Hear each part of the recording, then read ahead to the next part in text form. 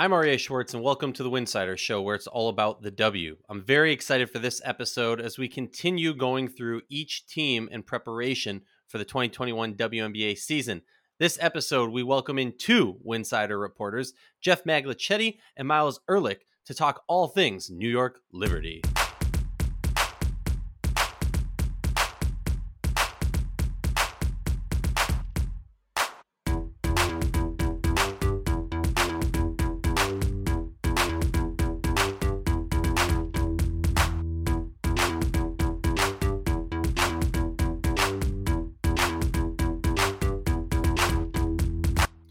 If you like our show, please consider joining our Patreon community, patreon.com/Winsider. For less than a cup of coffee a month, you can directly show support for the hard work we do covering the W. And don't forget to see our staff's amazing written content over at winsider.com. That's winsider.com. While you're over there, you can still check out our overseas tracker. It's live, and you can see where your favorite WNBA players played overseas all in one place or are still playing all in one place. And remember to download this episode. It makes our stats look better and allows us to continue doing this important work. Very excited for this one. It's not often that I get to have, well, I guess if you count myself, three Winsider staffers on one episode.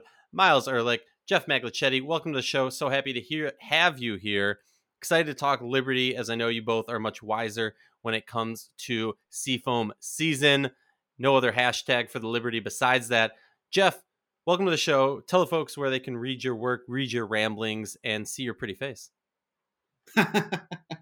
All right, thank you for having me on. Thank you having us both on. Always enjoyable to cover the Liberty. You can find me on Twitter at Jeff J Mags. That's GEOFF. The letter J MAGS. That's Jeff with a G, much like the famous draft toy salesman of the same name. And you can also find my Liberty work on Winsider, as well as Nets Republic and Empire Sports Media, where I also cover the New York Jets and NASCAR. Miles, how you doing? Welcome to the show. Where can everyone see your pretty face, read your pretty work, and see your ramblings? Hey, happy to be here. I'm on Twitter at Miles Ehrlich. Like Jeff, I spell my first name unconventionally. It's MYLESEHRLICH. And I also write at Winsider, Queen Ballers Club, and Nets Republic. And at Nets Republic, I cover the Liberty beat. And all my work is up on my website, which is milesehrlich.com. Woo! All right. Let's hop into it. Enough of the pleasantries. Roll up the sleeves. It's BK time. It's New York Liberty time. It's Seafoam season. How are you guys feeling about this team? This part is a really fun part because I'm going to leave it open-ended. I'm not even going to push you in any direction until later in this episode. Let's start off with you, Miles. Give me some updates. You know, what's kind of your mindset? What are your personal takeaways from training camp so far in the media availability? Obviously, none of us, as far as I know, unless you guys are holding secrets from me, none of us have been able to be in the building, which obviously hampers our ability to truly analyze and break down the ins and outs of this team. The players and the teams probably like it better that way a little bit. But what are your thoughts? What are your takeaways so far from training camp, Miles?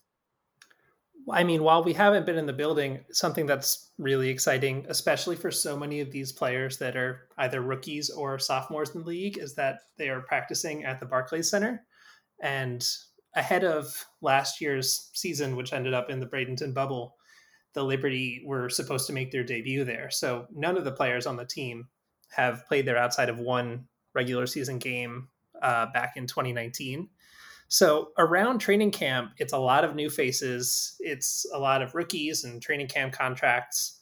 And the veterans, the Liberty had a really exciting offseason. They signed most improved player from last year, Betnijah Laney, and then they traded for Natasha Howard and Sammy Whitcomb.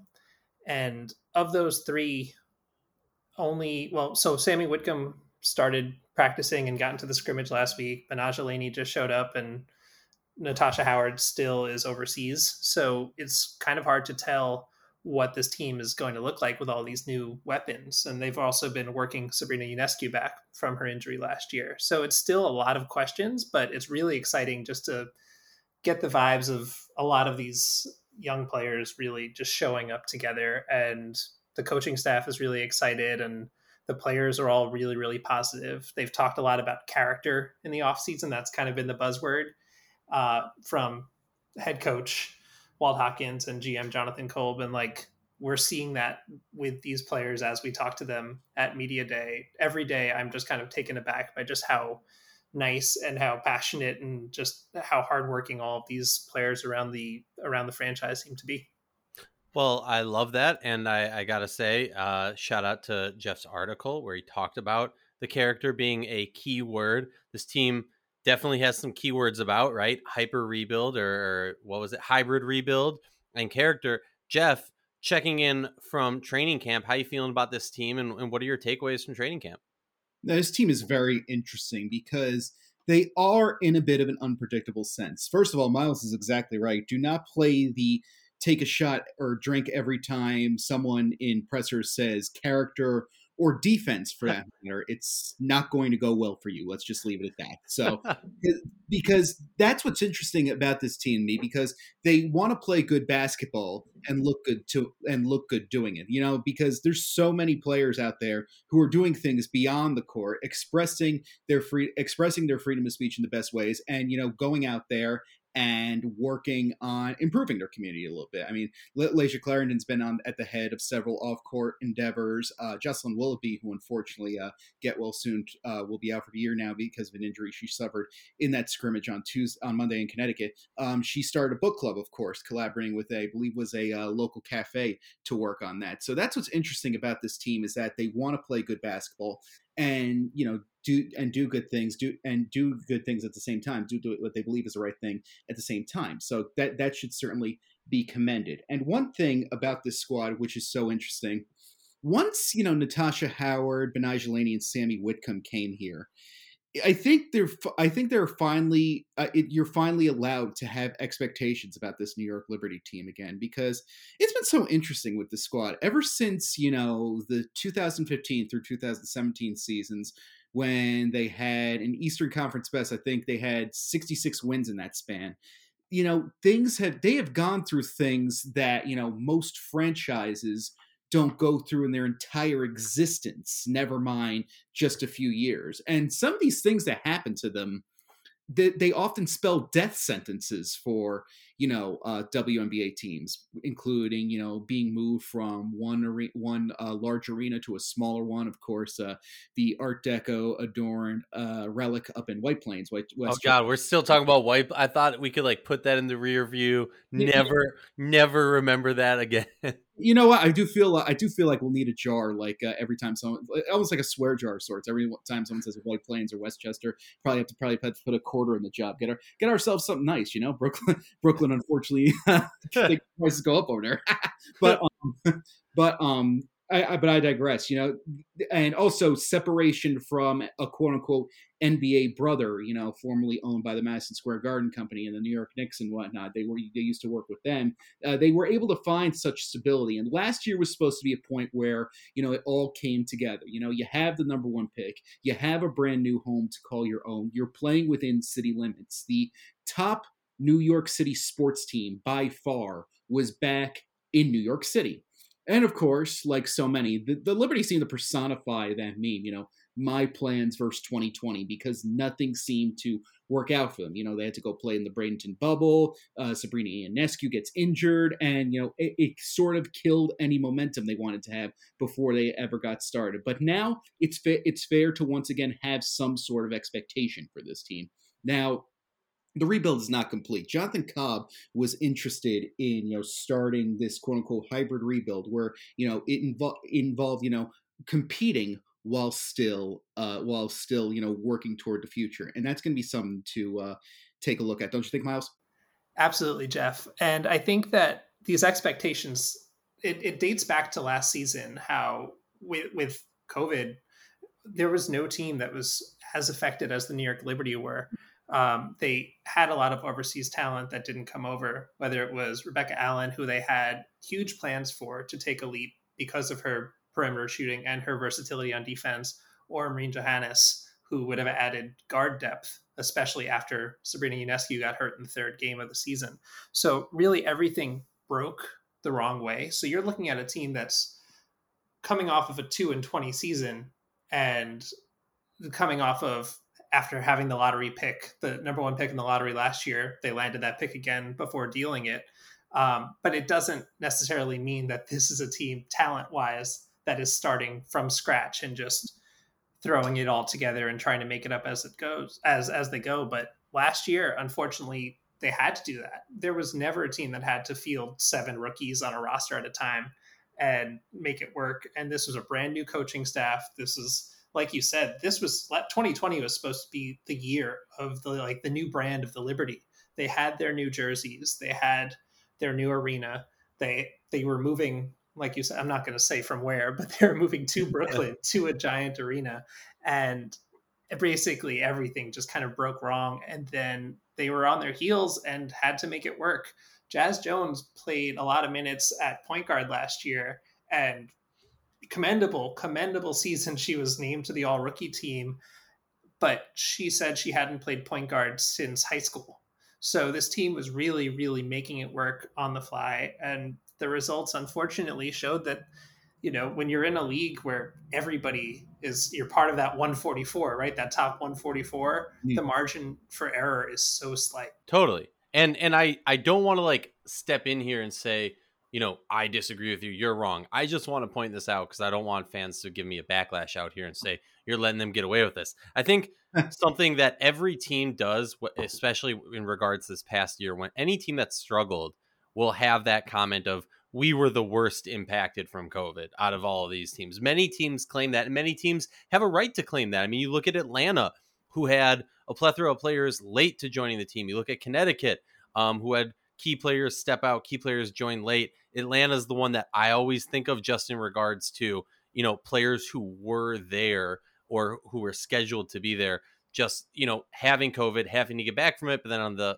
flip side, Asia Dur, get better soon. Shout out to her. I don't think anybody has said it enough, but get better soon. But I also want to talk about a point that was a little hot topic, and I feel like we'd be remiss if we didn't bring this up, but was last year a tank? And I say that only to bring it up because of how humorous I find it to say that it was a tank.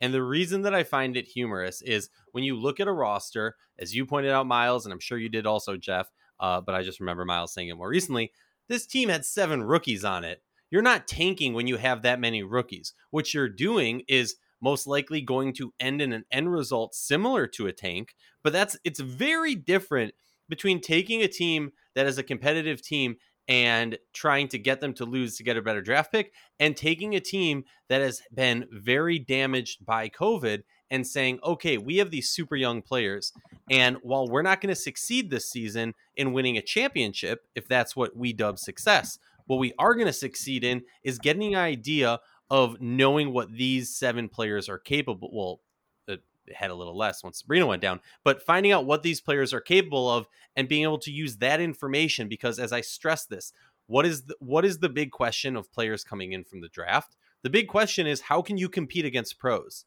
We've seen how you've competed against hundreds of other people who you probably have a size advantage of, that maybe your skill set's a little bit above. But what happens when it's flipped and you don't have the size advantage anymore? You don't have that vet savviness, and maybe you don't have as high a skill set as a lot of these players around you. How is that going to impact you, and how are you going to speak to that? Real quick before we get to rosters, Miles, what's your thoughts? I have strong thoughts about tanking and just the idea of tanking, and it's just in all professional sports. This is not just the WNBA, but there are so few spots available for these professionals. So these players in a league where there are going to be players coming in every season to try to come for their jobs, they are not trying to actively lose those jobs. They are not trying to play at a lesser skill level or lose some games so that they can get the first draft pick instead of the second. But I would say that it's even more ridiculous to think about that in terms of the WNBA, because there's a 2-year draft cumulative average when they're doing the lottery. They look at your record from the last 2 seasons and you're eligible if you're one of the 4 teams that doesn't make the playoffs. So you already have a head start. You already kind of know where you're going. 1 game here, 1 game there is not going to make the difference. And especially for a roster that, like we've said a bunch of times, had so many rookies that were fighting for their jobs and fighting for the minutes to get exposure for either another contract somewhere else or for overseas play. It does not behoove them. And for the front office, the Liberty landed the first pick and traded it. I don't think that I think that the narrative of tanking is just more about fans that are watching their teams lose and they want a rationale for why their teams are losing. And sometimes it's just that the roster as constructed just can't hang with some of the other ones that are there, but it's never due to a lack of effort or anything like that. Jeff, your thoughts?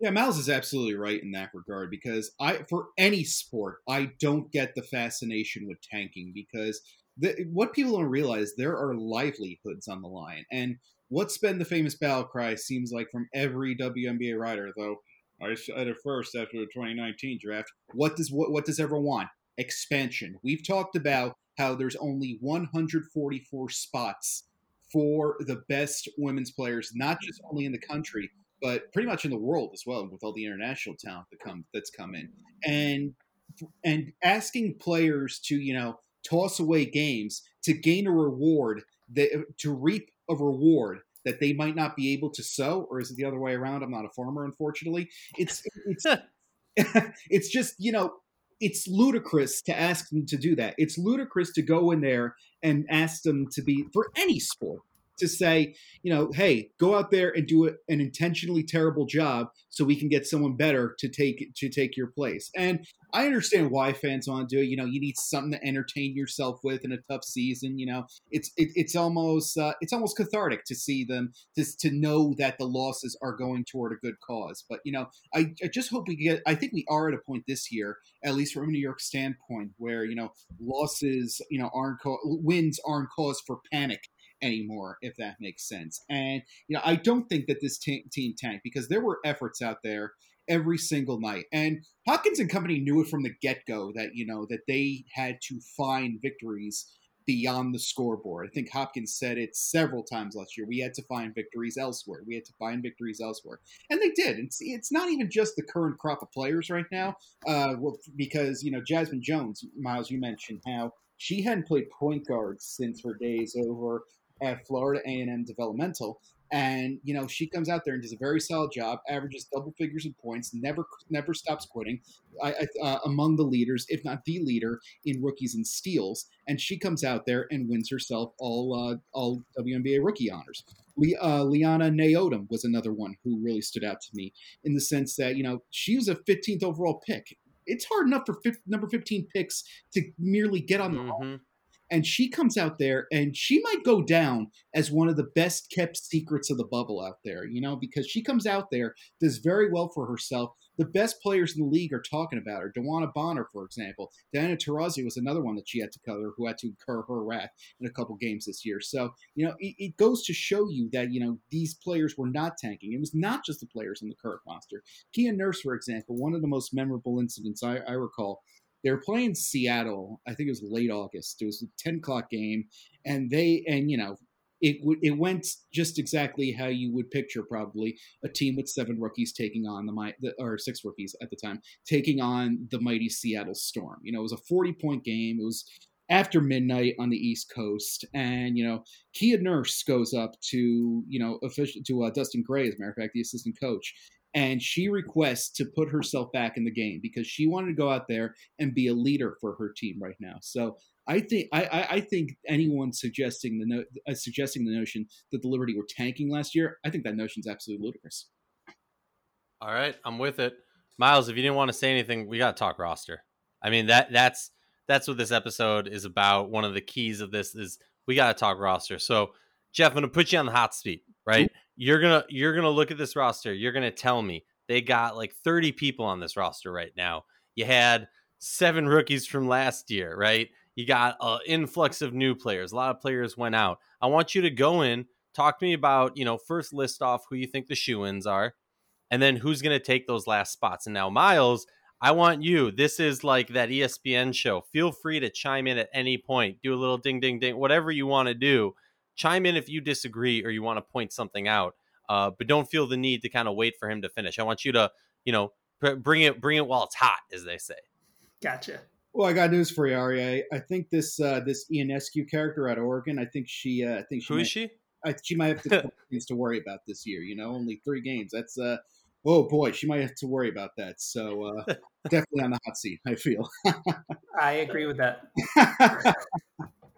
But you take a look at the Liberty roster as is right now. Okay, the shoo-ins right now in this roster, I feel, you go down obviously Ionescu, Howard, Laney, Stokes I think is one. Although I think she could be trade bait later. I feel I so. think that's the first time I'm going to hop in here and cut you off. Boom, love it. The something to think about with Kia Stokes is she's getting a late start to the season, and we still don't have all the information about her potential overseas commitments if it's for Eurobasket, because she played in Eurobasket in 2019. So if hypothetically she were to do that again and then be out for the Olympics potentially, like that's already 2/3 of the season. And while she's on a guaranteed contract, by the time she gets back, if there's somebody that's at that time, if the roster changes up or there's someone coming back from injury, or hopefully miraculously like Asia Dur is in a place where she can get in and play basketball again, or Marine Johannes wants to come over, that roster spot might not be as safe as it is if she were showing up at camp right now ready to go. It's really tough. It's really tough to fully talk about Asia Dur, because obviously we hope she gets well soon, and we encourage her. I think I speak for all of us when we said we encourage her to take her time and not rush this by any stretch of the imagination. So it's always tough to fully analyze this, but you're absolutely right about that. It kind of surprised me to see Kia Stokes get the immediate extension before the season even ended, because she did discover a new talent last offseason. She really upped her outside shooting game. And Walt Hopkins seemed very enthused by that, as she seemed to adapt to the brand of positionless basketball that she wants to play. So she earned herself a new contract last year. And this is a team that needs her right now, especially. I think so. Especially on the back of losing Jocelyn Willoughby, and they've got a lot of these like hybrid 3-4 players, but they don't have a lot of players that could stay down low, back to the basket at the 5. Kylie Shook started the other night, but Natasha Howard is going to get a late start to the season. As I just said, Kia Stokes is going to get a late start to the season. So the team does have a need for someone who can get down low, especially with those bigger teams, rebound the ball, and just put her hands up, be vertical, and make it a little bit more difficult for teams. Especially with Amanda Zowie being no longer employed by the organization. I think that comes up big as well. Losing a interior presence that also had a propensity for shooting outside.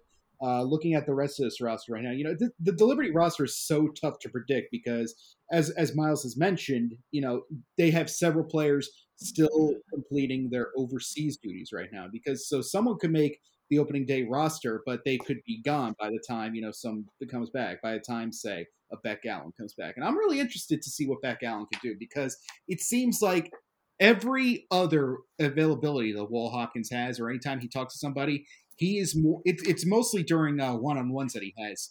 He always seems to call Rebecca Allen out by name, and she seems tailor-made, like developed in a lab almost for the Walt Hopkins system out there. She can shoot from deep. She loves defense, and she's a terrifically tenacious defender. So she could be the key to unlocking this entire thing. I think Nay is also there. Michaela from UCLA, their first round pick. I think she's a lock as well. Hopkins had some positive comments for her after Monday's scrimmage. Kylie Shook is another one. You brought her up just now, Miles. Kylie Shook is very interesting to me in the sense that all the young players, particularly the newcomers, have seemed to call her out by name and mention how helpful she has been to their transition and development. So I think she has a spot there as well. Sorry, if I could jump in on Kylie real quick.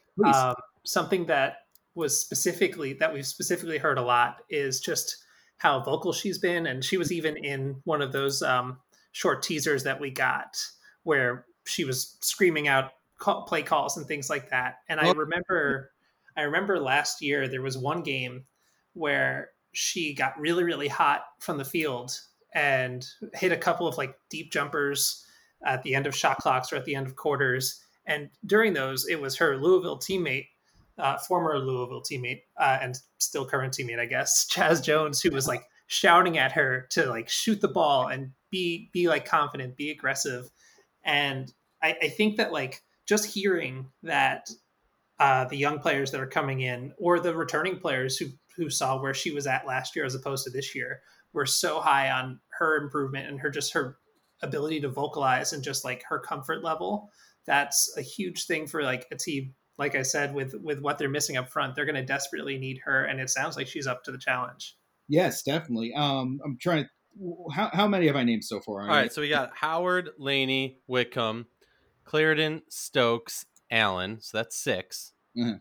And then Michaela Anuere. That's why I just call her Michaela. That's why I said Michaela. And look, I'm the last person in the world that should talk about last names, I really apologize.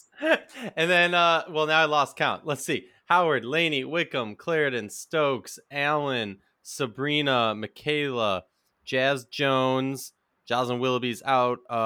We've talked about Liana Odom. We've talked about Kylie Shook, Dee Dee Richardson. That puts us over.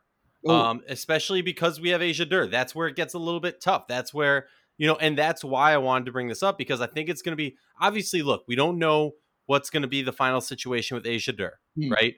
I think it's safe to assume Willoughby gets suspended for the season due to injury, so they open up a roster spot.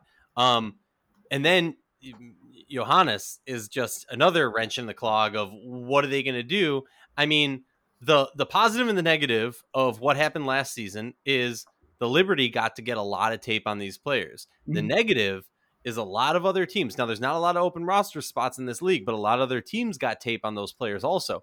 And New York might be put in a tough situation where I know you guys spoke about this earlier. We're big on Odom, right? We're big on Jasmine Jones. And Kylie Shook, I think, has a lot of upside also. But I think we might be in a situation where one of those might not make the roster. Now, I'm not saying that for sure. I'm just looking at the numbers and going, ooh, this is going to be a tough. And there's, we can talk about expansion, whatever. It's going to be hard for all of these young players to make this roster when you have this influx of vet. I don't think that, unfortunately, right now, Asia Dur should be counted into that number. I can keep her. And yeah, in the closest thing that we could get to confirmation, which seemed like it was pretty on point, was Walt Hopkins at an availability. Eric Ayala had asked him a question about how Asia Dur what was her status and how was she recovering. And he said, at this point, it's a possibility, but it's a very low probability.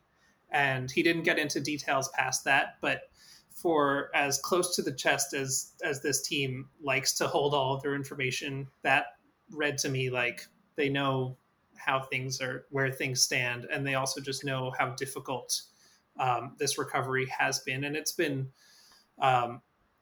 really public too. So Asia Dur, if there's good information, I think we'd be hearing it from her. But as of now, I don't think that we could assume that she'll be on the roster at any point this season. No, and I agree with you on that, and I know Jeff wants to get in here real quick, but all I'm saying is that it's one thing to whether or not she's quote unquote on the roster. It's another thing if they suspend or whatever it is, and obviously they have all the tools in their arsenal to do that.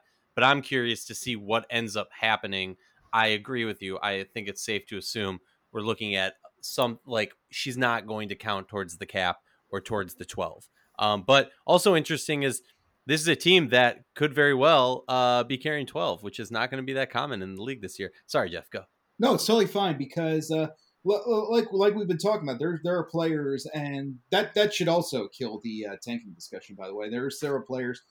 Joyner Holmes, for example, I think she did a tremendous job last year in the sense that she not only had to impress the Liberty, but she had to impress the other 11 teams as well. Mm-hmm. She tied a record for most rebounds by a Liberty rookie in a game, and she went out there and, if I were her, I would have had that game film on the desks of all 12 GMs of the WNBA next year, all the WNBA GMs throughout the league. Now, granted, I'm sure she's probably a lot smarter than I am. So, she has more skill. Obviously, that's why she's on the court, and I'm writing about her. So but that seemed like the right thing to do.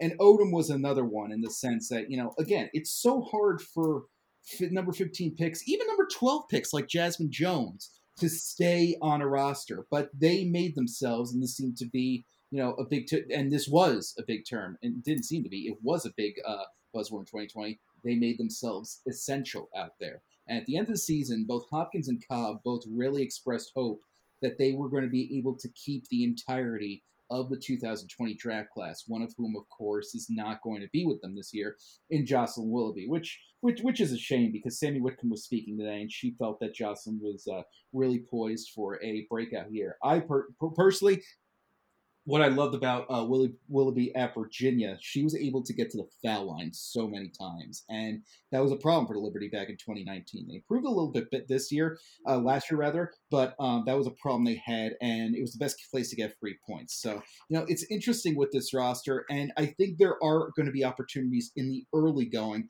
but those are going to be crucial for these players. Like, you have to perform then for your team, for the team that you're on, and you also have to perform for the other 11. And I think there are opportunities on this roster for players like that, for players like a Joyner Holmes. Valerie Higgins, their third-round pick out of Pacific, the first player ever chosen out of Pacific in the WNBA draft.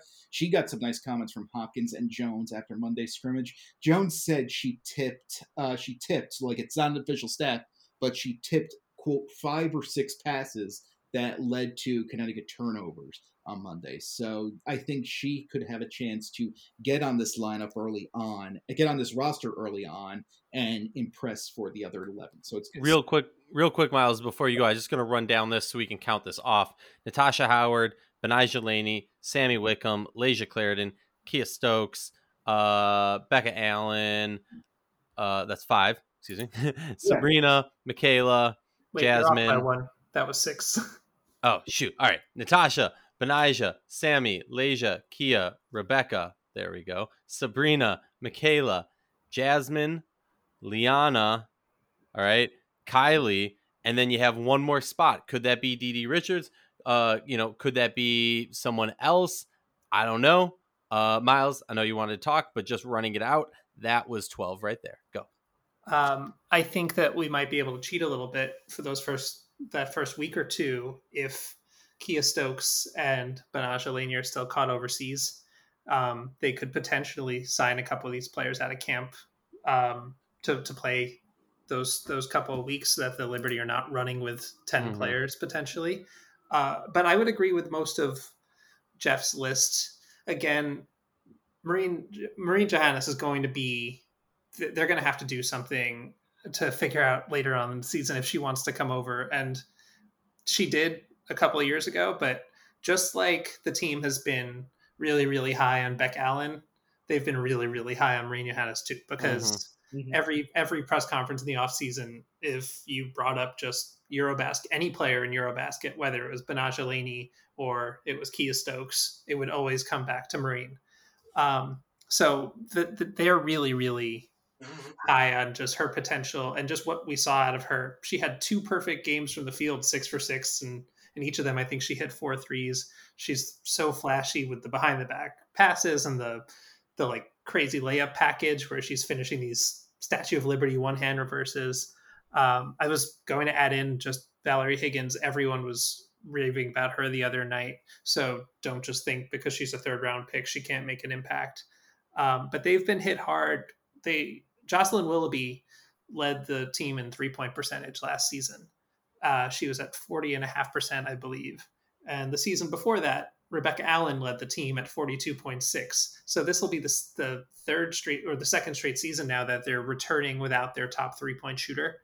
And for a team that shot from 3 so much last season, only the Wings took more by like a couple of threes, but the Liberty by far had the worst 3-point percentage. It's big for them to have people out on the perimeter that can hit those shots.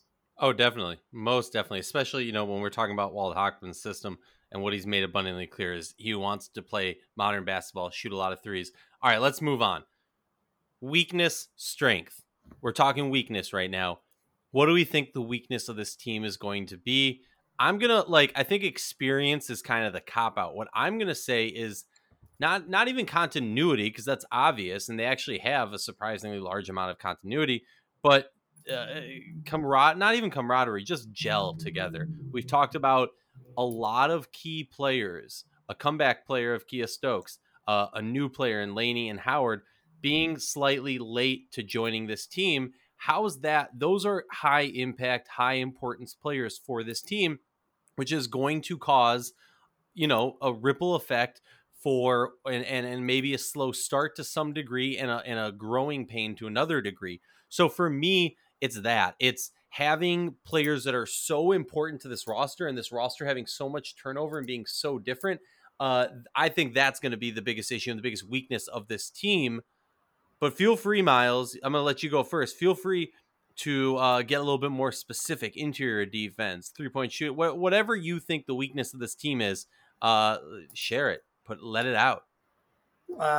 Something that happened the other night is after that scrimmage on Monday night, Walt Hopkins said we played well, we played with a lot of effort, but we gave up a lot of long rebounds and we turned the ball over a lot.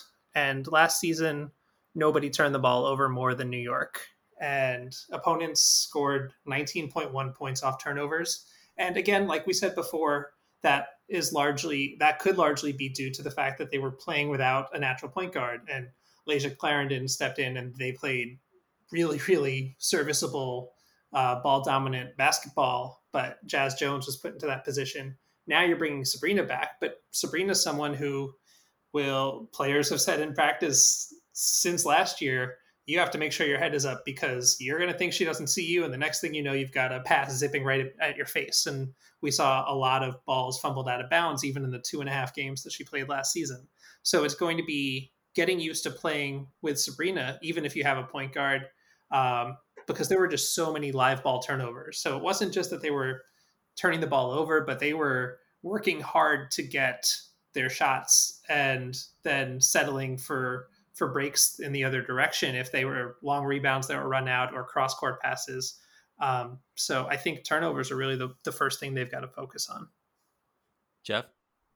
I think offensive rebounding is going to be a major concern, as Miles said. And I think that, while her time, in New York may have run its course, I think that they are going to miss Amanda Zahui more than they anticipate. And I think they have started to take a look at that. And they're also going to miss someone we haven't talked about as much, Han Shu, I think they're going to miss as well. Fan favorite out there in the place we do not speak of. She was a fan favorite out there, and even with her limited time, has a fantastic story out there and whatnot. I believe Jackie Powell confirmed that she won't be. She's going to be on that suspension list. But so I think they started to prepare for that contingency a little bit. And I'm taking a look. According to Michaela herself, she did this. This was in an interview with the Los Angeles Times in January 2021. She told Holly Rowe back in 2019 her last name was pronounced On Yen Wade. So I'm going to keep it up with Michaela. I certainly don't want to mess it up again. I'm glad that she brought that up. Michaela has the rebounding ability. She did very well at UCLA last year, and that's going to be the big concern for this team. And they have to get better on the offensive boards. When you want to be a team like the team I always compare them to is Jay Wright's Villanova Wildcats on the men's side, because they're a team that that loves to put up threes. If they run into trouble, if they run into a problem, they love to throw 3-pointers at the problem and try to get away with it. And I feel that offensive rebounding is going to become a huge. It's great that you have fearless players out there, players who aren't afraid to take the open look out there. But at the same time, you have to be prepared for every contingency. And when you're in a position like the Liberty, again, I don't think it's fair to them, as a matter of fact, to say they're championship contenders at this point. But to bring up a contemporary WNBA example, they remind me a little bit of the Las Vegas Aces in Asia Wilson's rookie year, in the sense that they can play a little bit with nothing to lose. New identity, new arena, new city entirely, as a matter of fact, and they can go in there with a relatively young lineup with some experienced names in there, and they can just cause problems and be what I like and be. I think the proper term would be pesky out there. People aren't looking at the Liberty anymore and going like, "Ooh, automatic." That'll be a win. That's fine. If this was college basketball, last year they would be the team everyone would schedule homecoming against in a way. If that makes sense. And that in the set that is no longer the case this year. but at the same time, they need to make the most out of every possession still out there. And I think the offensive rebounding, I think the interior is going to be a bit of a point of emphasis and something they need to at least work on moving forward. And of course, the defense as well. Will Hopkins has made that a point of emphasis all camp, and rightfully so. Over the past 2 seasons, the Liberty have given up over 85 points a game. Jeez. Well, all right, cool. So all of us are on the same page. I like that. Let's talk about strength of this team. I'm going to say something that's going to piss off some New Yorkers. Get in my DMs. I don't care. Strength of this team is you only can go up. we like, and as horrible as that sounds and pissed off as, maybe somebody in the Liberty camp might get for me saying that, like, at the end of the day, and maybe I'm crazy for saying this, with so many newcomers, I like what these newcomers bring. Natasha Howard, I'll let her shoot a 3. Betnijah Laney, I'll let her take it to the paint. Sammy Whitcomb could shoot 3 threes before you say shoot 3 threes. A lot of possible positives. But for me, I'm going to say the strength, the thing that this team is going to fall back on is what they gained last year as they preach throughout the whole season, is finding victories outside of the scoreboard. And I'm not saying that in the sense of they have to accept they're going to lose a lot of games. I think this team should definitely win more than 2 games this coming season. And it'd be a disappointment if they don't. But having that ability to look at that and say we're only moving forward as their strength, if you're in the water and you're paddling for your life, what the negative is. You are going to push yourself. You are going to put every last breath, every last drop of sweat into that. Jeff, you first. What do you think the strength of this team is? Yeah, it's an interesting way to put. And don't worry, I said the same thing all draft weekend for the New York Jets last weekend. So they're pretty much in the same boat, unfortunately. And wouldn't you know it, they also won only 2 games last season. Which, oh dear. But at the same time, I think you're absolutely right. I think the Liberty are, in a sense, again, play like rookie A'ja Wilson, in the sense that they can play fearless, and I think that makes them particularly dangerous. They play fearless out there. There's fearless shooting opportunities out there for this team, and I think that they have to continue to do that. They have to continue to trust in themselves, trust in each other, and I think one thing that really stands out to me, like we were talking about at the top of the broadcast, they have been through so much in recent years. So many calamities, so much craziness. Again, calamities that often work as death sentences to WNBA squads. We've seen others fall. It's almost appropriate. We're talking about this at the 25th anniversary. How many legendary teams have we seen fall under similar circumstances? The Charlotte Sting, for example, the Sacramento Hawks, the Dynasty Houston Comets. They all fell to moving to a small arena, a divorce from, or a separation. Divorce, that doesn't sound at all, from an NBA brother. And they cut, and it's often the precursor. It's often the finals. It's basically the guys playing the violins as the Titanic goes down. As a matter of fact, that's basically what's amounts to be. But the Liberty have overcome that, and there are plenty of players on this roster who have come out, and their resiliency is second to none. Jazz Jones, like we were talking about, she comes out there. She's in a very awkward position. She went through more in her own rookie season than many other players have gone through, again, their entire careers, or at least maybe the first 5 to 8 years. She goes out there. She is forced to play a position she hadn't played since high school, and manages to be honored by the league for her efforts. So I feel that the resiliency of this team is second to none, where you can show this team some tough, brutal situations from an on-court perspective, and they'll basically shrug and be like, "Yeah, been there, done that." So, and that does contribute to the sense of being nowhere to go but up. But at the same time, there's that sense of resiliency, and it just goes back to the classic axiom: what doesn't kill you makes you stronger. And the Liberty have endured a lot of that over the past 4 years. Miles? I mean, I'm glad we're finally talking about some strengths, because I am excited to watch this team. They are going to be a matchup nightmare.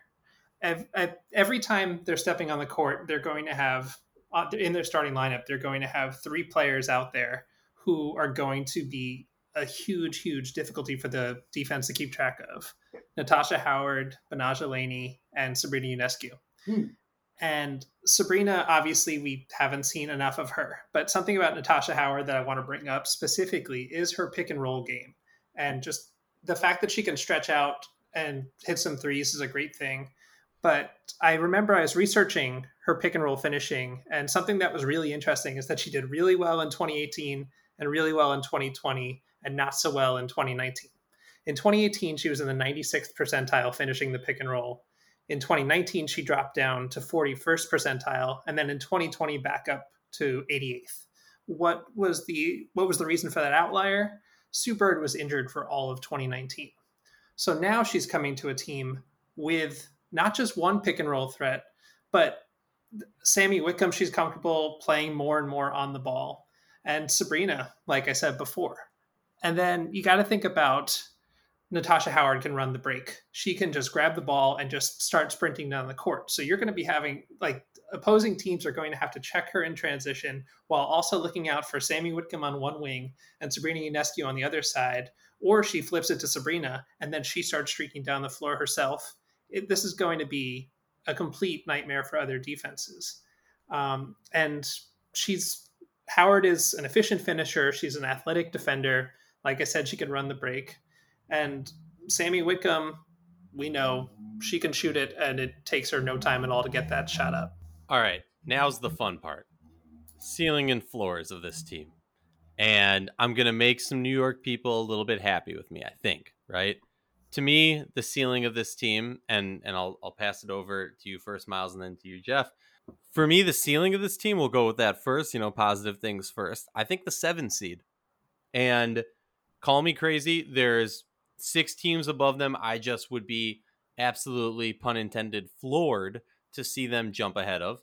But that being said, I think, being a 7 seed is not bad. Like, if they got an 8 seed, they make the playoffs. That is a huge victory for this team. I would say the floor for this team is obviously you're back in the lottery and you're looking at the 12th seed. But it's also, it's not crazy to think, okay, Atlanta Dream lose their coach 2 weeks before or a week and a half before the season starts. That team maybe isn't going to progress that we thought they were. So you're hopping above them. I think it's easy to say that they're going to do better than the Indiana Fever. I think you could definitely argue and make a case that the Dallas Wings and them are going to be fighting for that 7 and 8 spot. So I think it will be a Connecticut one. Or sorry, I'm just looking at lists of teams now, so I read Connecticut. But the LA Sparks also are a team that, would it be completely mind-blowing, shocking for them to drop out of that top 7? I don't think it's that crazy. But again, floor would be a 12 seed, 12th place. Miles, talk to me. Ceiling and floor.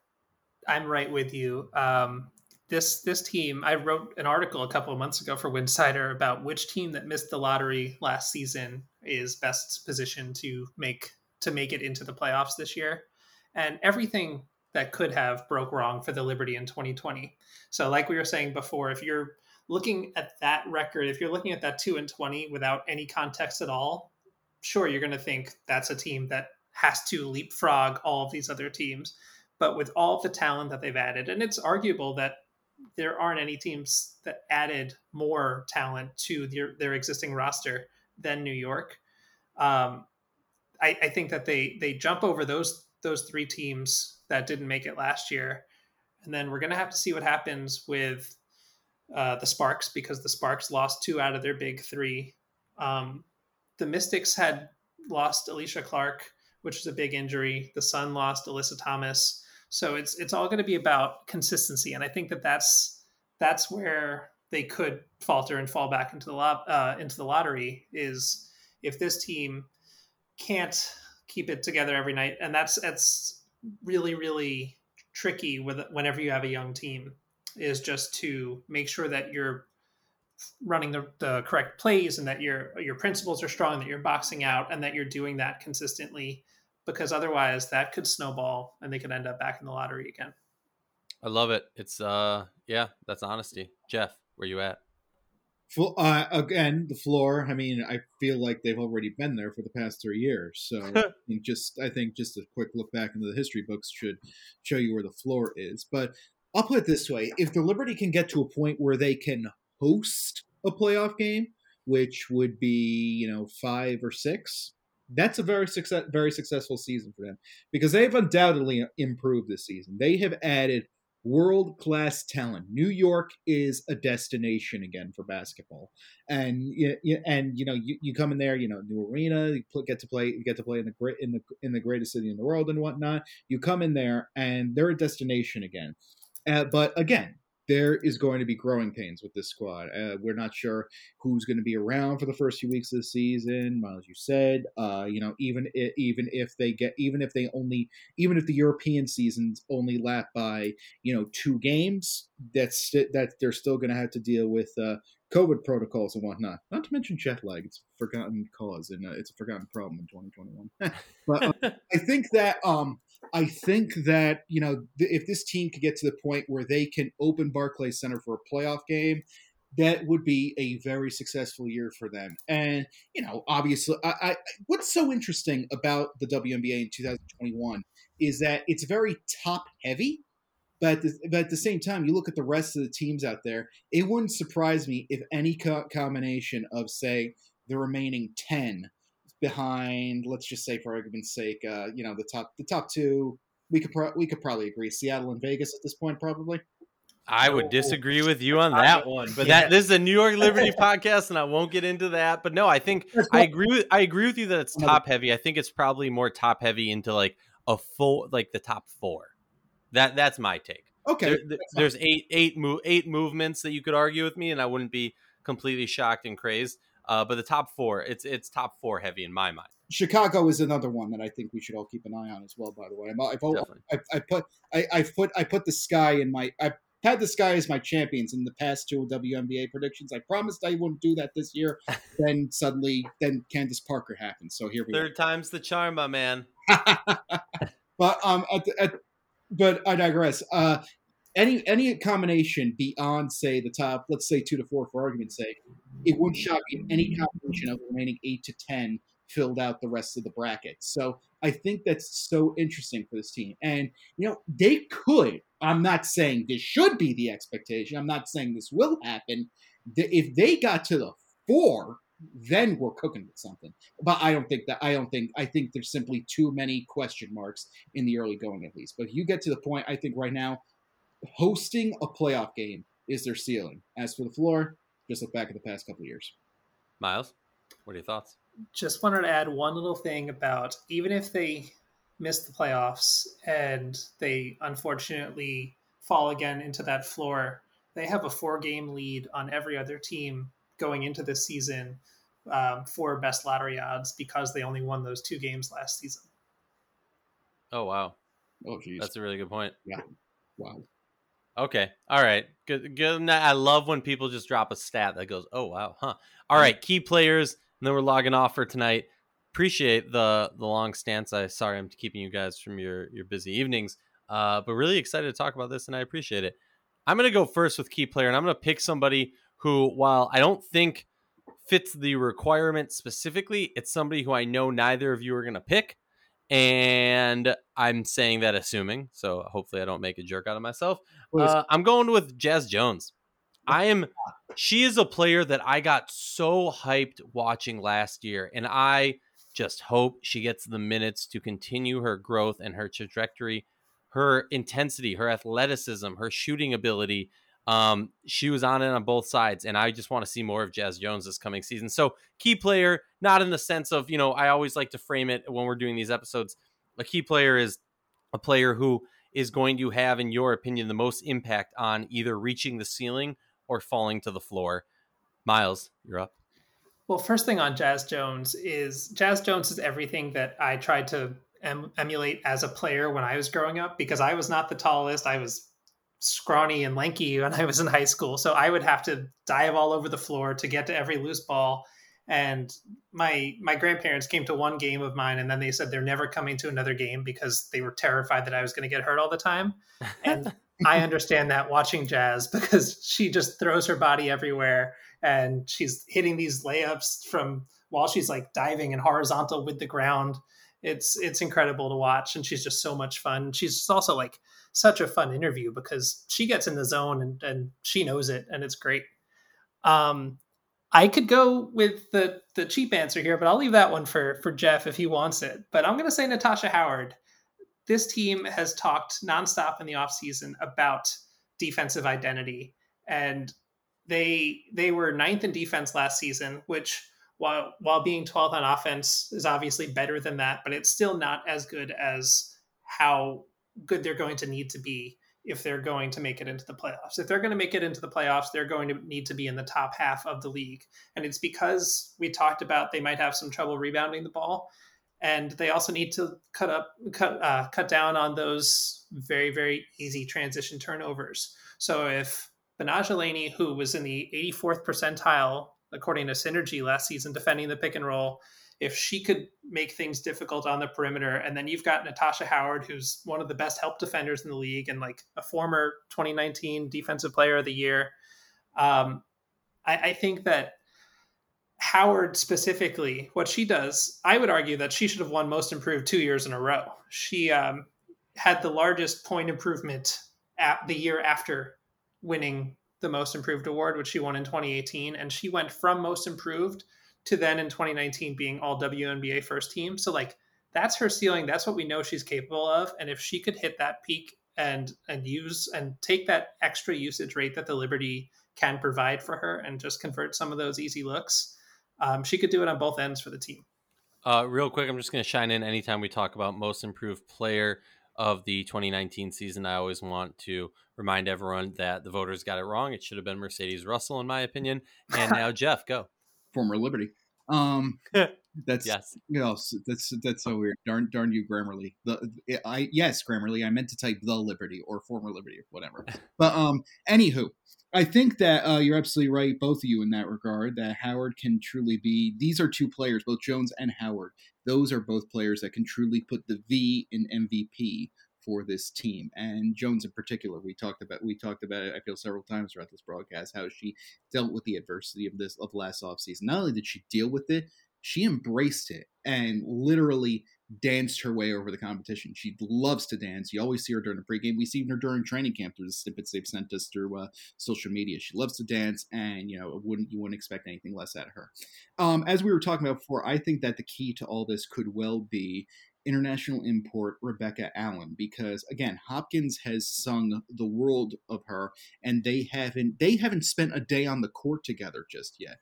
And Beck Allen, again, seems tailor-made for Hopkins' system in the sense that she's a tenacious defender. She loves to put up the three, and she loves to get to throw herself in there for the rebound. She defines the peskiness that the Liberty can become, the peskiness that the Liberty, the thorn in the side that the Liberty can be for teams across the league at this point, because Liberty and Dallas to a lesser extent as well.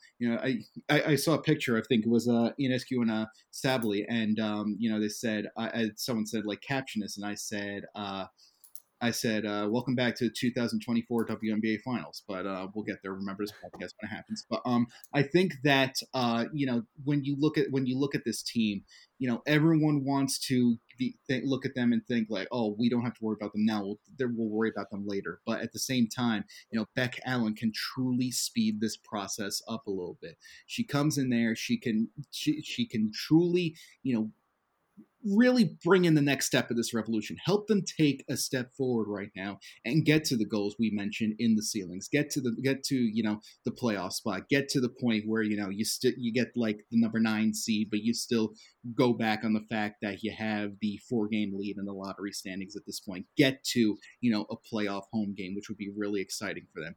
Beck Allen can be that person that helps them take the next step. Miles? All right, you didn't take it. We can't get past this without saying Sabrina Ionescu has to be in that conversation. we haven't even talked about her enough, and honestly, I appreciate that, because I think there's been a lot of hype around her and a lot of animosity towards her, which I think is unwarranted. Really, but I agree with you. I mean, look, what we saw in her first games, I think we would all be dumb to not be excited to what we're going to see. Now, it's very different to put up ridiculous stats on a losing team and then to put up any stats on a winning team. Mm-hmm. Those are very different things. That's fair. We That's saw, fair.